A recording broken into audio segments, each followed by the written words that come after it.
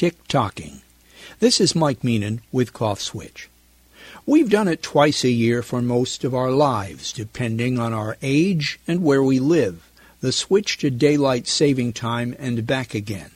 We've probably forgotten the reasons. It's just one of those things we do because we always have. While that is the most enduring reason, it's no longer good enough for me. First of all, daylight saving time is a misnomer.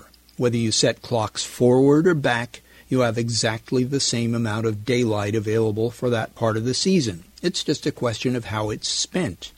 And in the dead of winter, school kids will still get up in the dark in temperate latitudes, and their parents will still likely drive home from work in it. Full-on daylight may cover only about a third of the 24 hours we allow in a day. I think we just have to pick one time standard and be done with it. All this clock fiddling used to be a question of whether folks arrived at church too early on the first Sunday or missed the service altogether. But there is enough data to show that there are more traffic accidents with this instant time shift in the spring and fall. There's something internally disturbing about the suddenness of it, rather than letting this aspect of seasons change naturally. There seems to be consensus building in the United States around making what we call daylight saving a year-round thing. I like that idea. We get our lovely long evenings in summer, and that bird who wakes me up at 4:45 a.m. in late June on DST would be doing it at 3:45 a.m. on Standard Time. So we all have our reasons. But whatever happens, I'll get used to it. In Alaska, people are accustomed to drastic annual changes in sunlight and darkness. Habit always wins.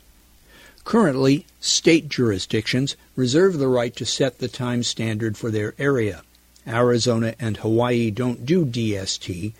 There are some places in the world where the locals set the time a half hour off instead of an hour. Like Newfoundland.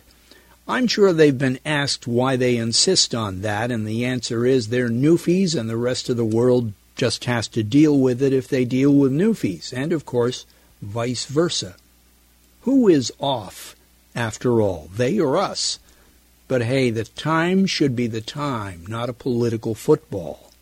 The winter holidays are coming, as Costco reminded us months ago. All those holiday lights will be turned on in this hemisphere to deliver us from the dark.